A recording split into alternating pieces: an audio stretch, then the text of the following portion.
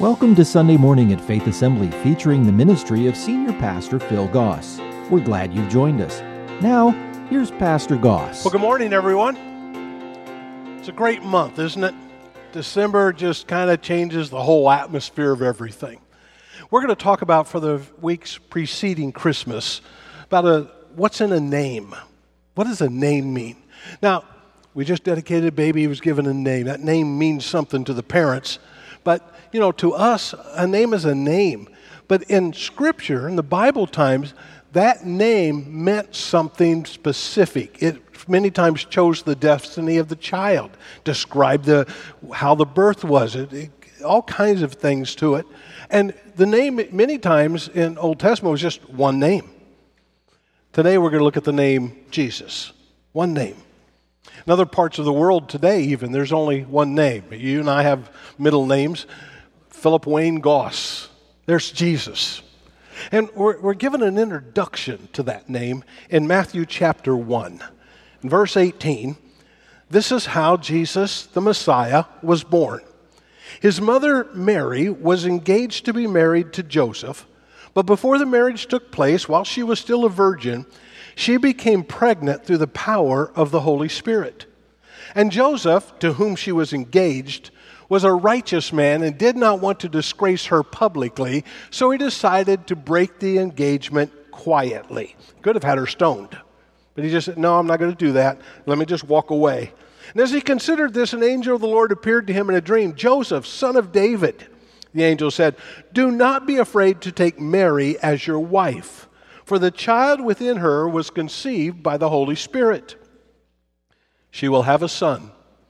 You are to name him Jesus, for he will save his people from their sins. Jesus means the salvation of God. He will save his people from their sins. Verse 24, when Joseph woke up, he did as the angel of the Lord commanded, took Mary as his wife, did not have sexual relations with her until the son was born, and Joseph named him Jesus. Jesus. What a great name. Now you see, let me just kind of unpack some of this for you this morning. And we begin with our problem. By the way, you and I have problems, don't we? Yes, you do. And the problem is not the person sitting next to you, by the way. We all have a problem. It's habits that we've got that we wish we could break and we can't, and we just seem to have to live with them. It's the hurts that we've carried, because life does hurt you, doesn't it? And hang-ups. Plus, we're kind of hard-headed. You ever noticed that about us? I know you've noticed it about other people, but have you noticed that about you? Hard-headed and hard-hearted. We can be pretty callous sometimes. Horrors that go on in life, hardships, failures, helplessness, hopelessness, all of those things are problems. COVID. Your greatest problem today is not COVID. Our greatest problem is sin. For every person in this room, the greatest problem each one of us has is sin. We are the source of most of our problems. In the middle of that word sin is that little I. It creates a lot of problems for us. We want to run our own life. We think we know best. We become judge and jury for a lot of people, and we don't see it in ourselves. We don't think it's, oh yeah, I know sin's there, but I've got other things. No. The biggest problem we have is sin. Now, the writer in Ecclesiastes, Solomon, wisest man who supposedly ever lived, here's what he says in Ecclesiastes chapter 7, verse 20. Not a single person on earth is always good and never sins. That's pretty inclusive, right? John, in 1 John chapter 1, verse 8, puts it this way. If we claim we have no sin, we are only fooling ourselves and not living in the truth. So you and I today have to come to an understanding that the greatest problem that we have, the greatest issue that has to be addressed in our life, is the sin problem. It trumps everything else. Everything is related to it that we have trouble with. And so the cause of most of our issues, of all of our issues, is sin. And so how do I deal with that? Well, fortunately for us, there is a God who loves us, who made us, who designed us, and He has a purpose for us. So there's two things I want to address about God's purpose. Two things that He did to address the sin problem. Number one, He wanted to provide redemption for us. He said, since your greatest problem is sin, I want to redeem you. I want to set you free from it. I want to provide an antidote for it. I want to give you something that you can use to address it. Because on your own, you can't be good enough to get rid of the sin issue. On your own, you and I are not smart enough to eliminate the sin issue. Acts chapter 4, verse 11. Jesus is the one referred to in the Scriptures where it says, the stone you builders rejected has now become the cornerstone. There is salvation in no one else. God has given no other name under heaven by which we must be saved. There are not many ways to God. There's only one. That's through Jesus. 1 John 1:7. If we're living in the light as God is in the light, then we have fellowship with each other, and the blood of Jesus, His Son, cleanses us from all our sin. Okay, you must not have heard me, or you must not have read it. Cleanses us from most of our sin. All our sin. He says, I want to redeem you. And I will take the blood of Jesus Christ, and that blood is so strong and so powerful that it will clean you from all of the sin issues in your life. That I want redemption. He says, I can redeem you. I can buy you back. Sin doesn't have to be your master. Christ came. Jesus shed His blood so that we could be redeemed. But there was another reason that God sent Jesus into this world, another purpose that He had, was He is pursuing a relationship with us. God loves you. God so loved the world, He sent His only Son, right? And so what He says is, I want a relationship with you. Now we have a problem though. Sin separates you from God. There is a barrier that stands between. In the Old Testament, it was pictured for us in the temple. Because in the temple, there was a curtain that was very thick that hung down, and behind that curtain was the Ark of the Covenant, which was God's presence. And God said, you can't come into here because there is sin in your life, and if you come close to me, you will die. Once a year, a priest could go in, offer blood to kind of cover that sin, and offer a sacrifice. But when Jesus died on a cross, that curtain was torn in two, signifying you and I now have access to God. And what God wants more than anything else is to have a relationship with you. He loves you. And because sin keeps you and I away, He says, we'll redeem that. We'll cover it through the blood of Jesus because it can take away the sin. And now you and I can be part of a family. Okay, you'll get this some point in time. All right. Hebrews chapter 2, verse 9. What we do see is Jesus, who for a little while was given a position a little lower than the angels. In other words, He became a human. Because He suffered death for us, He is now crowned with glory and honor. Yes, by God's grace, Jesus tasted death for everyone. God, for whom and through whom everything was made, chose to bring many children to glory, those who accepted Jesus. And it was only right that He should make Jesus, through His suffering, a perfect leader fit to bring them into their salvation. Through Jesus, we have access to God. So now Jesus and the one He makes holy, the ones that have accepted Him as Savior, have the same Father. That is why Jesus is not ashamed to be called them His brothers and sisters. We had before us this morning parents who loved a child that they were willing to adopt him into their family. God says, I love you so much. There's a sin problem.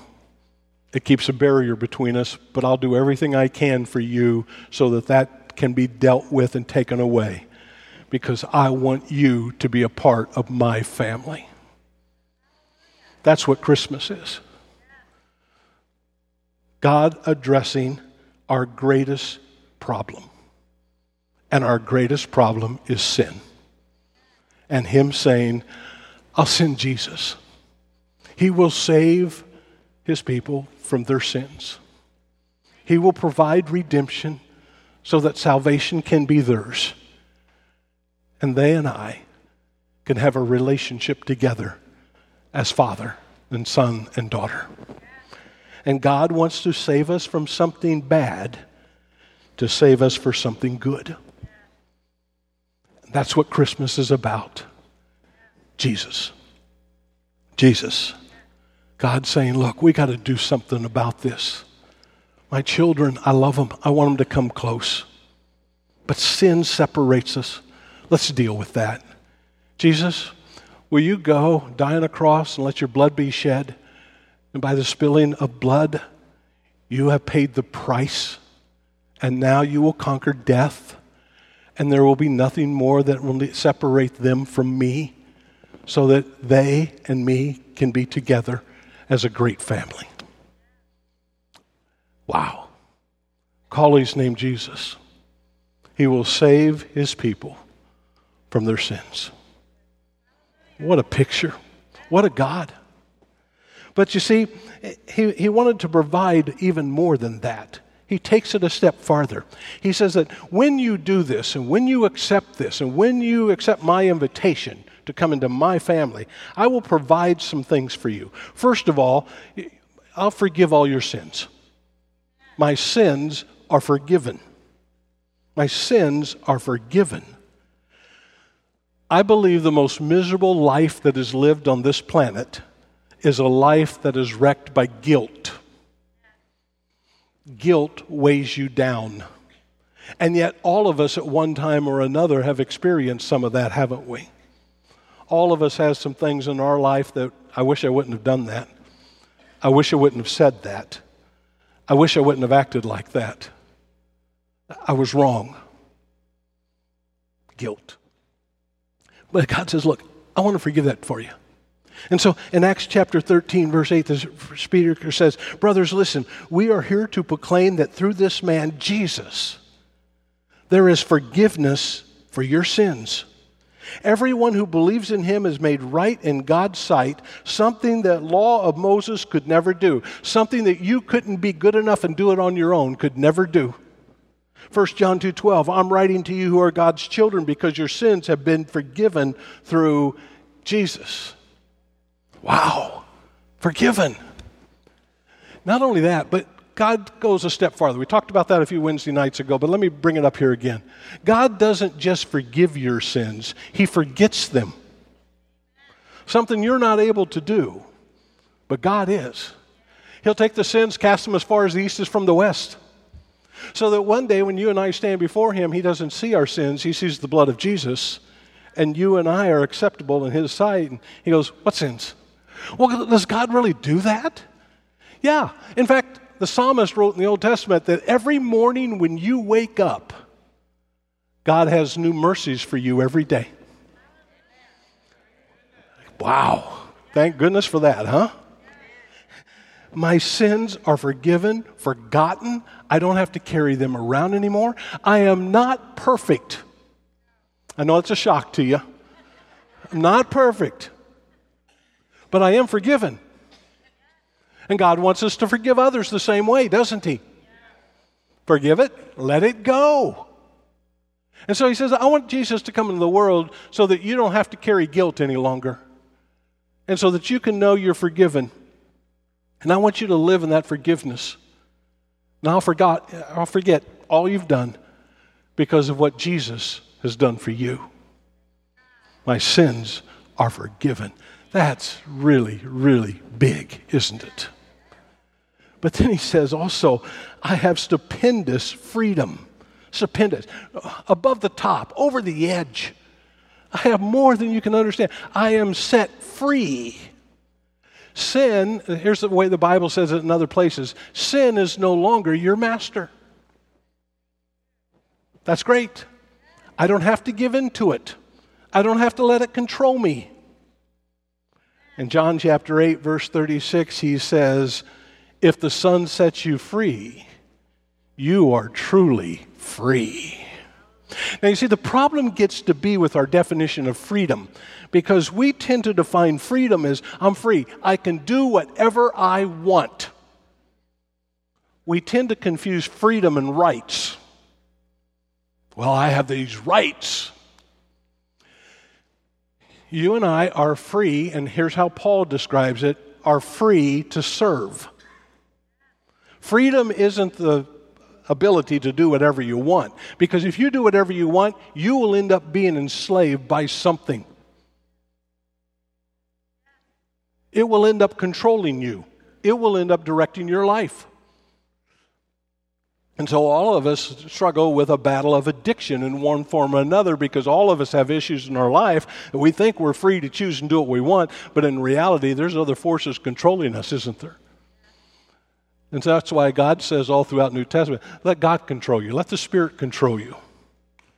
Because when He is in control, you will do what you should so that you can have true life. And if the Son sets you free, you're free. 1 John 4:15, all who declare that Jesus is the Son of God have God living in them, and they live in God. And we know how much God loves us. We have put our trust in His love. God is love, and all who live in love live in God, and God lives in them. And as we live in God, our love grows more perfect, so we will not be afraid on the day of judgment, but we can face Him with confidence because we live like Jesus here in this world. One day I'm going to stand before God and give an account. You know what? When I stand before God and give an account, I don't have to be afraid. Because God isn't going to do this motion picture thing on the big screen for everybody in eternity to watch of all my mistakes and everything I've done wrong and all those sins that have been there. He's not going to do that. He's going to say, oh, glad you're here. Because of the blood of Jesus Christ, you and I are not separated any longer. Well done. Come on in. Glad to have you home. 1 John 5:3. Loving God means keeping His commandments. You notice the repetition. And His commandments are not burdensome. They're not hard. They're not heavy. Every child of God defeats this evil world, and we achieve this through victory through our faith. And who can win this battle against the world? Only those who believe that Jesus is the Son of God. See, the world adds a lot of pressure to you, doesn't it? The world tries to mold you into its shape and its ways and its way of thinking and way of acting. But you and I do not have to give in to that because of God who lives within us through His Spirit, and greater is He who's in me than the one who's in the world. And therefore, I am free. No bondage. So God says, look, I love you so much, and I really want a relationship with you, and so I'm going to send Jesus there to redeem you and to take care of your sin problem, and you and I will have this relationship as a family. We'll be together. I'll be your father, and I'm going to forgive all your sins and everything you've done, and I want you to live a life of freedom to do what is right, because if I set you free, I came that you could have life to the full. And that life will only be experienced, lived in the freedom that only Jesus Christ can provide.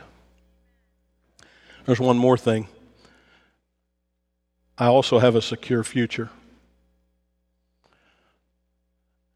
I don't know what 2021 holds. I have a guess. Unfortunately, at the start anyway, it's going to be much of the same, isn't it? But you see, when I look at the future, I don't look to the world for hope. I look to God. And through Jesus, my future looks really good. Because I get to live with Him. I get to be with Him. He's going to take care of me. He's going to see me through this. He will provide for me. He will help me. I am not alone. And one day, I get to go home and live with my Father. Not my earthly father, my heavenly Father. 1 Thessalonians 1:10, they speak of how you are looking forward to the coming of God's Son from heaven, Jesus, whom God raised from the dead. He is the one who has rescued us from the terrors of the coming judgment. There's going to be some hard times at the end. There's going to be a judgment that is given because sin has to be dealt with. You don't sin and not pay a price. And sin will be eliminated, but unfortunately, Satan will not go down without a fight. And so you and I don't have to worry about that or be concerned about that because God will take care of it. And as long as I'm His, He will protect me and take care of me. Okay, it should have been a little bit better response right there. Well, I'm not sure. Look what we're going through. Look what's happening. You and I have to quit looking at the immediate present and start looking at what's going to happen in the future. Because our hope and our joy is that one day Jesus is going to return. And our hope and joy is that one day Jesus will take care of everything.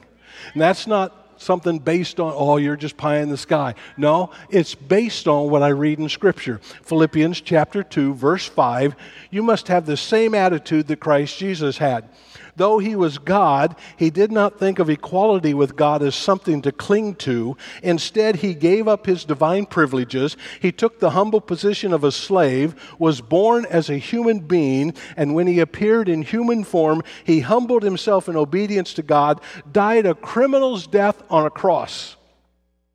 Therefore, God elevated Him to the place of highest honor and gave Him the name above all other names, that at the name of Jesus, every knee will bow in heaven and on earth and under the earth, and every tongue will declare that Jesus Christ is Lord, to the glory of the Father. Wow. That's impressive. That's exciting. That's Christmas. Christmas is a time where we celebrate the birth of Jesus. Not just another baby, but a child sent by God to deal with our greatest problem, to shed His blood so that we could be redeemed, and so that God and us could have that relationship and closeness. And God forgives us and gives us freedom and a future unlike any other. That's worth celebrating. That's worth rejoicing. And all of that is wrapped up into one single name: Jesus. Jesus. Maybe you're listening today and you're at a place where, I don't know Jesus like that. Well, we're celebrating the season of what God views as value, and it's you. He says, I love you so much that even though you don't like me now, I love you, and I'll send Jesus so that when you're ready and when you're willing, if you'll come to me, Jesus paid the price for your sins. He can forgive you. He can redeem you. I want you to come close to me. And if you're willing to admit that you've sinned and that you need forgiveness and that can only be found through Jesus, God says He'll forgive you. Well, don't I have to do something? Believe in Jesus. God's done the rest through Jesus. And you choose to live for Him and not for yourself, which will make you free. And you will have a great future. Thank you for joining us for today's service. If you would like to talk with someone about what you've heard, please visit our website at faith.ag or call us at 239-543-2700. If you're in the Fort Myers area and don't already have a church home, you're invited to join us for Sunday morning at 8:15 and 10:45 a.m. Faith Assembly is located at 7101 Bayshore Road. Join us again next week for Sunday Morning. Faith Assembly Sunday Morning is a production of Faith Assembly Media Tech, North Fort Myers, Florida.